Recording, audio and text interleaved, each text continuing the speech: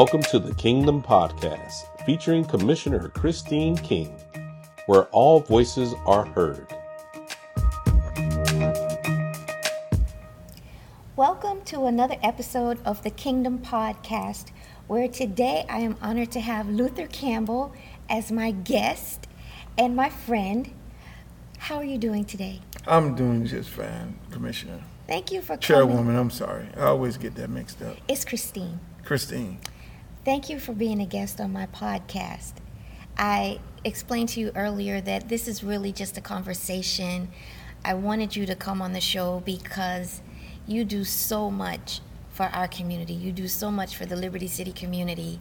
And I wanted to share that information with my listeners, my viewers, to let them know the great things that are happening in Liberty City that you are involved in.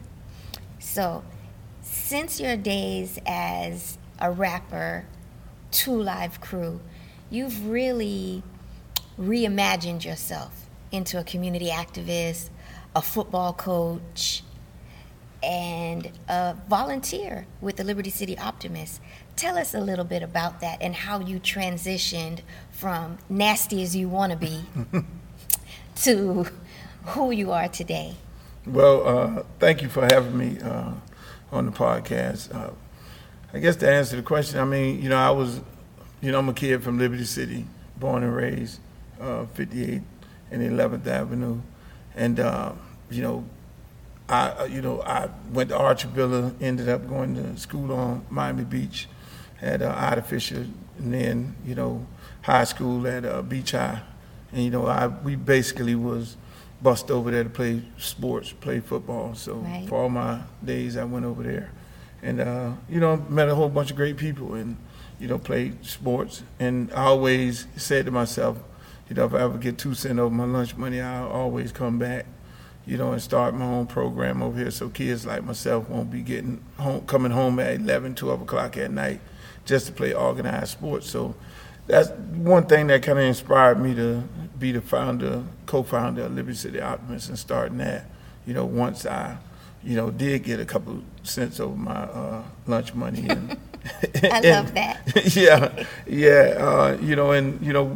Again, coming from a family background, mom, Bahamian, dad, Jamaican, so we basically came from a working family. Mom lived over town with her right here, frequent this place on numerous occasions as a kid. I always wanted to just give back. That was my whole thing. If I ever get to a point, that I can be able to be an influence, I'll be able to give back. That's what we all was about as a family. Mom used to just bring in everybody off the street and, feed them. And if they smell bad, give them a bar of soap, tell them go in there and take a shower and all that. And so, that's what I did. To get involved in music. I was a DJ, running around Miami like all the other DJs, playing on the park, playing at the gas station. Then we started doing the big splashdowns at Virginia Key Beach. And before you know it, became a very popular DJ and bringing down artists, one of the first artists to bring down, outside of Tiny Head from South Miami, bring down hip-hop artists from New York and California and things like that. And that's how I actually got into the business, bringing those artists down and talking to them about it. I copied your splashdown this past summer. Really? At Charles Hadley Park. We had splashdown an evening at the pool for the young people, and I called it the splashdown.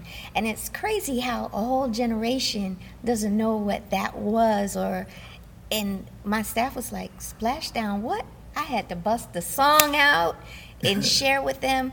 But I'm trying to find ways to keep our youth engaged, to get them off of the street. And in the summer, it's so freaking hot here. Mm-hmm. We have that gorgeous pool. Yep. And I said, let's have a splashdown evening for the kids. And we did that. Oh, that's good. That's good. That's something that's real important. Throughout the years, we always tried to, work with different departments and getting kids jobs, and as well as entertaining them. And one good thing, with your help and the past Commissioner Hardeman, the work that you guys have done, with the Optimist program has enabled us to be able to take our kids around the country, in the summertime. Mm-hmm. We don't take them to the regular, arcade. Right. We do it big at Liberty City. We put them on nice, luxurious buses. Exactly. We should spoil our children. Yes. We should spoil our children. That is very, very important, and with the help of you and you guys, I mean, that's what we're able to do because, a lot of people are jealous of us at Liberty City because they see the pictures and they see us doing so many big things, and we always say it's a testament of our city commissioner. But it hasn't always been easy for you. No, because you have had a tough road. I watched the documentary, and I was astonished at how folks would just come after you, even when you had to go to the Supreme Court. Yeah. To fight for what is art, what is artistic.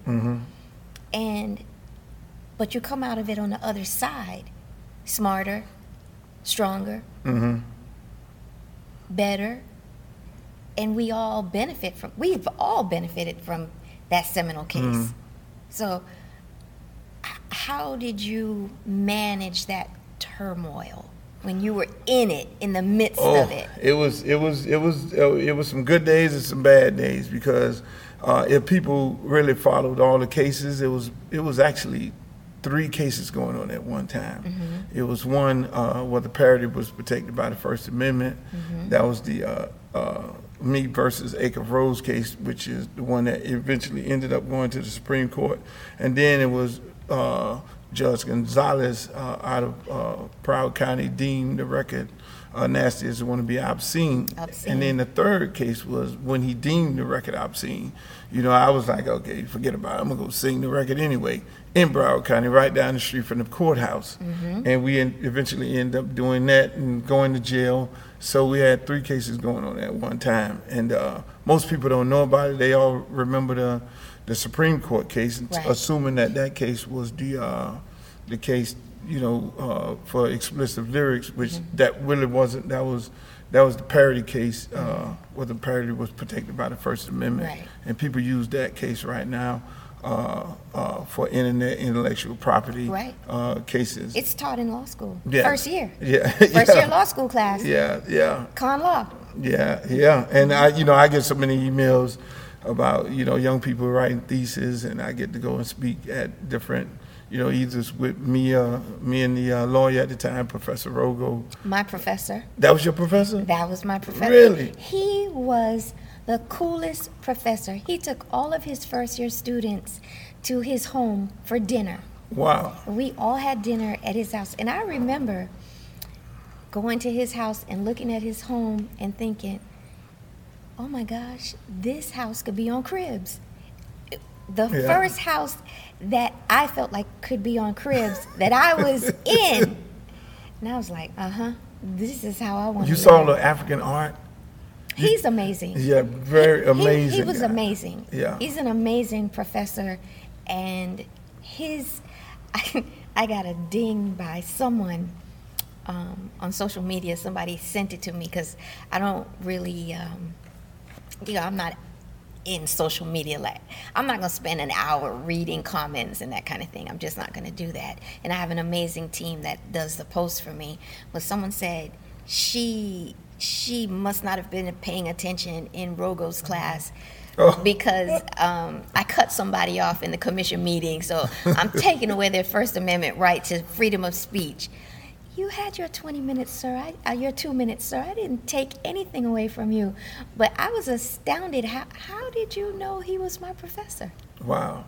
I mean, in this lifetime of Google and research, and I think everybody knows all the lawyers who ended up in Bruce's class because all of y'all came out great. You know, most of the most people who ended up in his class ended up, obviously passing the bar, but then became, great students, great people, after being students. I mirrored I was an adjunct professor at Barry University, and I mirrored how I wanted to be a professor by some of the stuff that I learned from him and others. Like, I would take the good, and I would also take the bad. Oh, I'm not going to do this, because I had one professor. It was his mission to embarrass you. Wow. And have you deathly afraid. And Professor Rogo was exactly the opposite of that. And I don't want my students, or I didn't want my students to be afraid of me. So and I do that with everything I do now. But I got an amazing education. Nova Southeastern University, Shepherd Broad Law Center. Let me give them a shout out. I got an amazing education from that institution. Yeah, you had a great professor. That guy, I mean, he taught me a lot. He always tell me, "Oh, you're a lawyer and you don't even know it." Yeah, I mean, we're going through all those different cases. Just being able to walk you through the process and have you, as a client, understand the process. And that had to be scary too. Yeah. I mean, whether it was picking a jury, sitting right there, me and him doing it together, him asking me questions, and preparation for Supreme Court and going to the Supreme Court with him and watch how he handled all those justices. And at that time, Clarence Thomas had just became sworn in. He was a new justice, so we automatically thought we were not going to get a favorable ruling from him, but eventually we ended up did. But it was amazing. I mean, I talk to him all the time. He's in North Carolina now. He moved out the house. Well, next time you speak to him, tell him I say hello. And I'm sure he doesn't know I'm commissioner. And I'm pretty sure he does. Rogo don't miss nothing. Yeah, he doesn't miss anything. So I've told you 100 times, what's my favorite song? What do I play every year? It's your birthday. And I want to show you. I want to, because don't show me the videos of the party. No, I'm not showing you the video. I would hate to see your assistant dropping it like that. But I'm going to show you. I have a birthday playlist, and so you can see. And I play these songs every year on my birthday. Oh, Trey songs too. Yes. So, yes. I have 50 Cent in the club. I have You, It's Your Birthday. I have Trey Songz, Say I. And I have the Trap, Beckham. Gotta have the Trap. Okay, so my nieces, they turned 6. They're twins. And for their birthday, I played them that song. Every day, they tell their mom, play the birthday song. Play the birthday song. It does have that effect on generations after generations. Yes, it does. It does. So how's coaching going for you? How's your season going? Coaching is good. I mean, all my, the good part about coaching and, running the Optimist, I just got some great people working, great volunteers, great people that actually work at Liberty City Optimist and at the school at Edison, and it allows me to. Red Raiders, we got to shout them out. The Edison right. Red Raiders. That's right. And it's going good. I mean, the main thing for coaching in high school for me is to be able to get these kids in college. Winning a state championship, that's all beautiful, but at the end of the year, those guys eventually ended up going to college is the most important thing. And to be able to get them in college, you got to stay on them about the academics. And majority of our kids majority of them are over 3.5 GPA. Wow. Yeah, one of our kids, the top receiver in the nation, ended up signing up with University of Miami. He had a good spring game, Nathaniel Joseph. He went in and he had a 4.2 GPA and went in. And it's funny that we were having a conversation about how's the transition at University of Miami. He said, well, you work us harder in practice, wow. Number one. Number two, Coach, I'm the only one that don't have a tutor. And that was pride. That is pride. Yes, that is pride. Yes. And because it's great to play sports, but there's only a fraction that make it to the NFL. But if you walk out with a degree and you can do something with that degree, you're winning.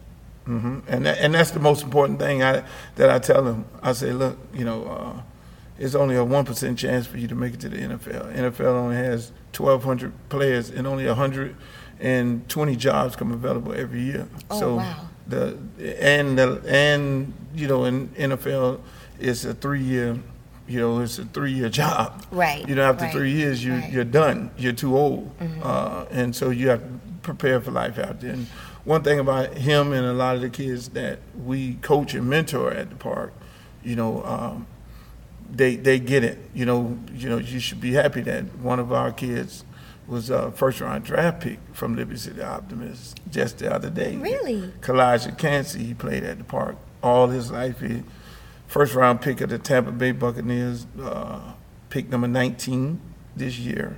So he came out of that little program that you guys support, that we've always been out there for. So those are the stories that I like hearing about. Plus them getting a degree, because I tell them, look, even if you make it to the league, which a lot of our kids end up doing, just the important part of it is to have that degree. Bring me a copy of the degree. Don't bring me nothing else. Right.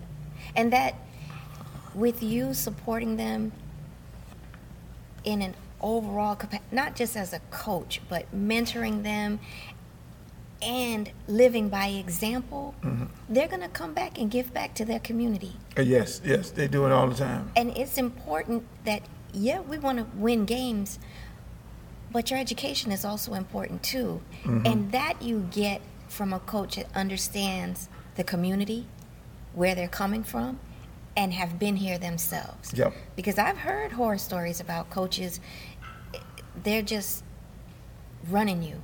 Yeah. Running you. Yeah. And then when you can't do that anymore, they have no use for you. Yes. After football season over with, they don't know what you're doing and where you're at. But and that's the unique thing about our program at Liberty City is generations after generations. Like I remember when Keon played baseball, when he was a little kid running around, and Duke Johnson playing football, and Levante Davis, the starting linebacker for the Tampa Bay Buccaneers, and seeing all those little kids running around the program, and then on top of it, seeing some prominent lawyers and doctors and things like that came out of the program, and so that's what it's really all about, and they all come back. That's the great thing about it. All of them come back, and they give back. Like, one of our kids who got drafted 2 years ago, Tutu Atwell. I know him. Yeah, I know him. Same thing. He partnered with me to do back to school, and he helped me get sneakers for kids, because you could get a book bag on every corner. Yeah. But they need help with getting shoes and uniforms, and he was generous enough to give his time, his resources, and we did that for the community, and I was really proud of that. Yeah. And I had one young lady said, these are the nicest sneakers I've ever had, and just breaks your heart. Yeah, I mean, they understand it, because they were those kids who were standing in line getting sneakers. Right. Whether it was Devontae Freeman being dropped off at the Liberty Square Housing Projects, they understand that, and we always teach them that. And that's the unique thing about our little program over there. All of our kids come back. Either they come back and give back, or they come back and volunteer, and they be a part of the program, which is a beautiful thing.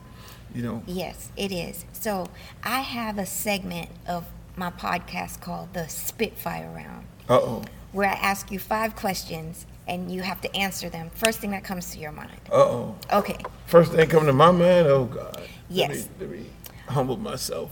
First question. What is the most dangerous thing you do? The most dangerous thing I do is stand on stage in front of 30,000 people and perform. Is that dangerous? Yes, it is. You can get booed. And you're still performing now. Yes. You are not going to get booed. You can get booed. Okay. That's the fear. Do you have a theme song? A theme song? Yes, I do. What's your theme song? Right now, it changes. right now. I'm glad you said that because my theme song changes with time as well. So what is your theme song today? Oh, man. You guys would be amazed as to what my theme song. I might lose some street credibility if I tell you my theme song. You have to tell us then. Oh, God. Oh, man. It's, man, what's the name of the group? Now I draw, can we go back to that one? I draw We can brain come back freeze. to that. What's your favorite book? My favorite book, that's a good one. My favorite book, now I'm trying to pick the right one. I would say Kama Sutra. Kama Sutra? Yeah. Okay. Okay. I just read an amazing book.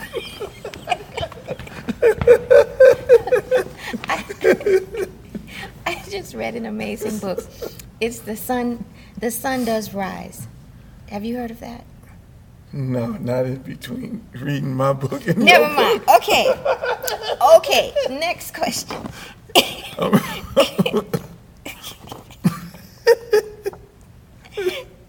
If you could have dinner with anyone, living or dead, who would you want to break bread with? I would want. See, now I'm going from one extreme to the next. I would really love to have dinner with the First Lady, Michelle Obama, just to pick her brains. Really? Yeah. I remember Be picking nice. the brains of the Vice President, Kamala Harris. She roughed me up a couple times, picking her brains, like you. You remind me so much of her and your We have assistant. the same heritage, actually. Yeah, y'all roughed me up. She roughed me up good. But I was, which real smart lady, real intelligent. I did an interview with her. Well, she couldn't get to where she is today if she wasn't. Oh, she's brilliant. Y'all remind me a lot of each other. But I would love to have a conversation with Michelle Obama. That would be nice. That Yeah. would be nice. Last question. If you could go back and tell your 20-year-old self, give your 20-year-old self some advice, what would it be? It would be, if I had to go back and tell my 20-year-old self some advice, is to do a better job in picking lawyers. Lawyers are girlfriends, ex-girlfriends. You did a bad job in doing that. Okay. Well, yes. Okay. That is another episode of the Kingdom Podcast in the can. Thank you for being my guest. Thank you for everything you do for our community with me and for our youth, because that is one of the most important things. And I think that is going to be your legacy. Oh, I hope so. Well, that's a wrap, folks. Thank you. Thank you. Kama Sutra. Why would you say? My mind Hey, I draw a blank. All of them. I said, I got to get them to laugh. At one point, it's too serious. I was like,